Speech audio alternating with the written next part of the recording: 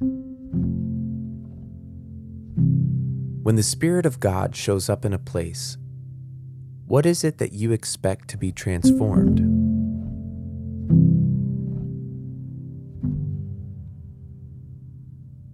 Today's story from Acts helps us see the kinds of things that get flipped upside down and turned inside out when God moves in power. And what we expect to be transformed by Jesus says a whole lot about how we view Jesus and his kingdom and the authority that he has. When the Spirit of God shows up in a place, transformation begins to take place on at least 3 levels. One level is at an individual level. Lives are transformed, individuals are set free, people are healed, and someone new walks out the other side. Another level is the group level. Not only do individuals transform and experience restorations, but groups of individuals that belong to one another begin to be transformed. Families are redeemed, households are saved, communities are restored, and new groups are created. And then there's transformation at a systems level. This kind of transformation can be a bit more tricky to see, but if you look carefully, you can see it. This kind of change upends the normal order of things and creates more just, more whole, more righteous ways of doing and being as a society. Systems of oppression are broken. Economic bondage is loosed.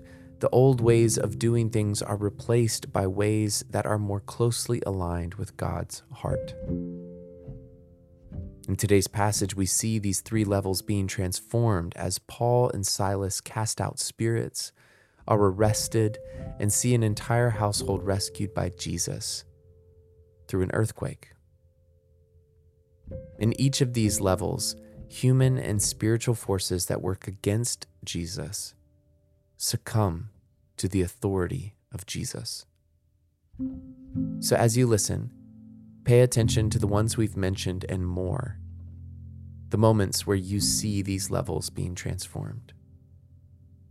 You can click the link in our show notes, open your Bibles, or listen along to Acts chapter 16, verses 16 through 39 from the New International Version.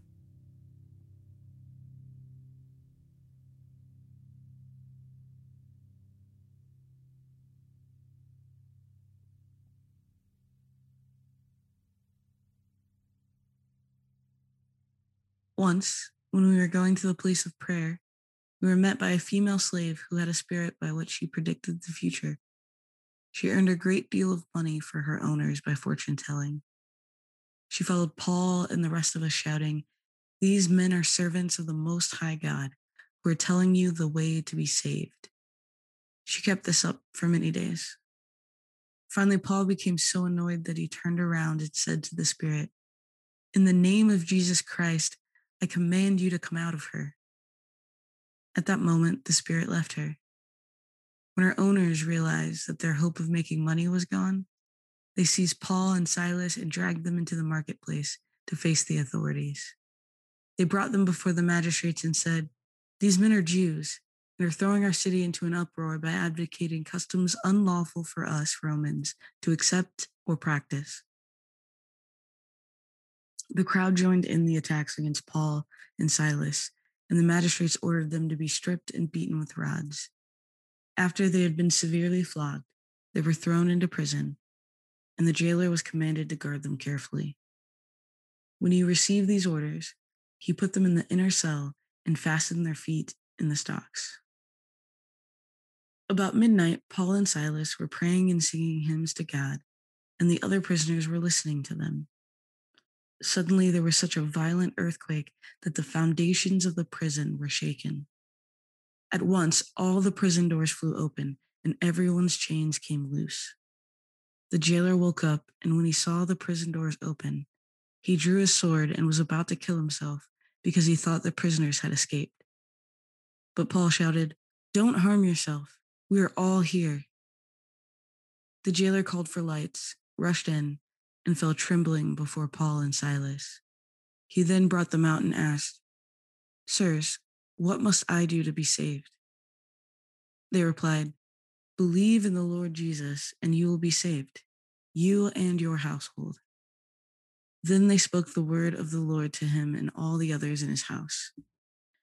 At that hour of the night, the jailer took them and washed their wounds. Then immediately, he and all his household were baptized. The jailer brought them into his house and set a meal before them. He was filled with joy because he had come to believe in God, he and his whole household. When it was daylight, the magistrates sent their officers to the jailer with the order, "Release those men." The jailer told Paul, "The magistrates have ordered that you and Silas be released. Now you can leave. Go in peace." But Paul said to the officers, "They beat us publicly without a trial, even though we are Roman citizens, and threw us into prison. And now do they want to get rid of us quietly? No, let them come themselves and escort us out." The officers reported this to the magistrates, and when they heard that Paul and Silas were Roman citizens, they were alarmed. They came to appease them and escorted them from the prison, requesting them to leave the city.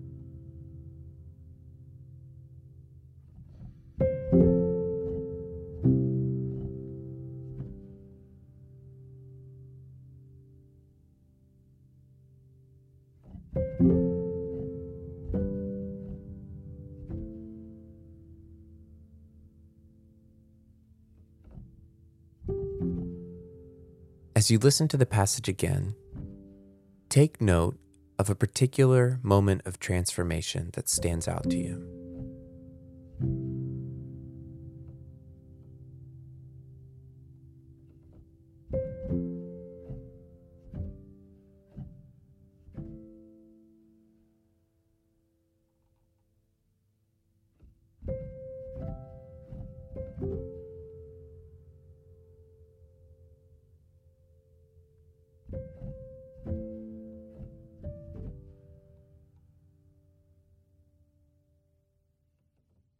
Once, when we were going to the place of prayer, we were met by a female slave who had a spirit by which she predicted the future. She earned a great deal of money for her owners by fortune telling. She followed Paul and the rest of us, shouting, "These men are servants of the Most High God, who are telling you the way to be saved." She kept this up for many days. Finally, Paul became so annoyed that he turned around and said to the spirit, "In the name of Jesus Christ, I command you to come out of her." At that moment, the spirit left her. When her owners realized that their hope of making money was gone, they seized Paul and Silas and dragged them into the marketplace to face the authorities. They brought them before the magistrates and said, "These men are Jews and are throwing our city into an uproar by advocating customs unlawful for us Romans to accept or practice." The crowd joined in the attacks against Paul and Silas, and the magistrates ordered them to be stripped and beaten with rods. After they had been severely flogged, they were thrown into prison, and the jailer was commanded to guard them carefully. When he received these orders, he put them in the inner cell and fastened their feet in the stocks. About midnight, Paul and Silas were praying and singing hymns to God, and the other prisoners were listening to them. Suddenly, there was such a violent earthquake that the foundations of the prison were shaken. At once, all the prison doors flew open, and everyone's chains came loose. The jailer woke up, and when he saw the prison doors open, he drew his sword and was about to kill himself because he thought the prisoners had escaped. But Paul shouted, "Don't harm yourself. We are all here." The jailer called for lights, rushed in, and fell trembling before Paul and Silas. He then brought them out and asked, "Sirs, what must I do to be saved?" They replied, "Believe in the Lord Jesus, and you will be saved, you and your household." Then they spoke the word of the Lord to him and all the others in his house. At that hour of the night, the jailer took them and washed their wounds. Then immediately, he and all his household were baptized. The jailer brought them into his house and set a meal before them. He was filled with joy because he had come to believe in God, he and his whole household. When it was daylight, the magistrates sent their officers to the jailer with the order, "Release those men." The jailer told Paul, "The magistrates have ordered that you and Silas be released. Now you can leave. Go in peace." But Paul said to the officers, "They beat us publicly without a trial, even though we are Roman citizens, and threw us into prison. And now do they want to get rid of us quietly? No. Let them come themselves and escort us out." The officers reported this to the magistrates, and when they heard that Paul and Silas were Roman citizens, they were alarmed. They came to appease them and escorted them from the prison, requesting them to leave the city. This is the word of the Lord.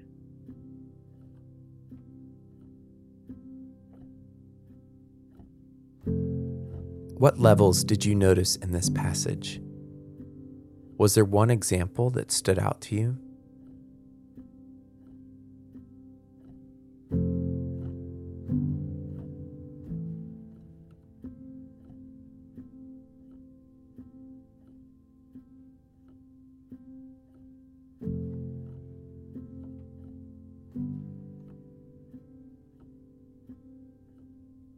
The woman who had the Spirit cast out of her was individually transformed by the power of the Holy Spirit. But it also transformed the group level in that the dynamic of control and profit that her owners had over her was gone. And it quickly got raised to a systems level as they went to the authorities complaining that Paul and Silas were causing an uproar. Are there issues today that you can think of that need God's transformation at all three levels?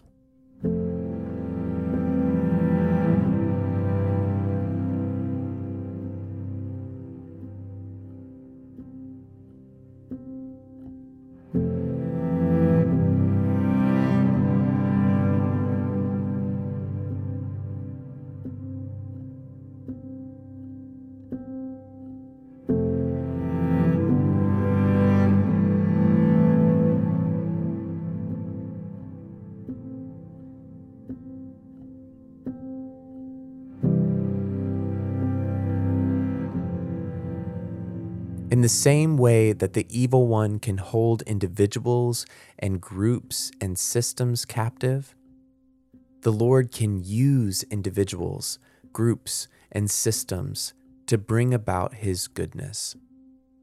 Like he did with the jailer's household, and the magistrate, and the system of Roman citizenship.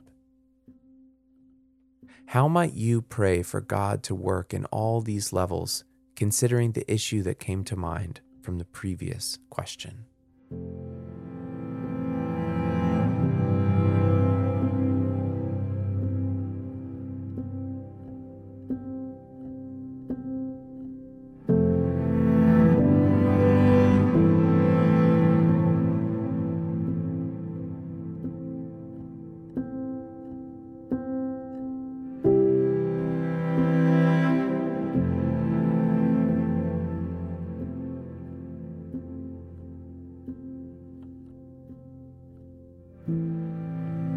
Holy Spirit, we long to experience your transformation as individuals, as groups, and in the systems that we live in. Help us, Lord Jesus. Glory to the Father, and to the Son, and to the Holy Spirit, as it was in the beginning, is now, and will be forever. Amen.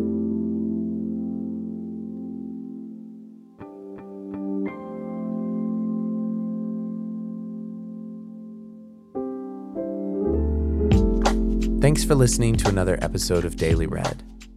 If you're one of our listeners that is all caught up and listening to this podcast each day that it airs, you will have noticed that we missed the last 2 days.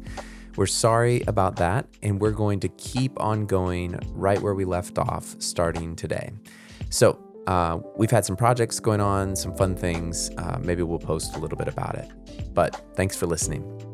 Daily Read is a podcast designed to bring you God's Word, read aloud with space to reflect and pray. Thanks to Derica Kingery for reading today's passage. I'm your host, Clayton. Thank you so much for listening.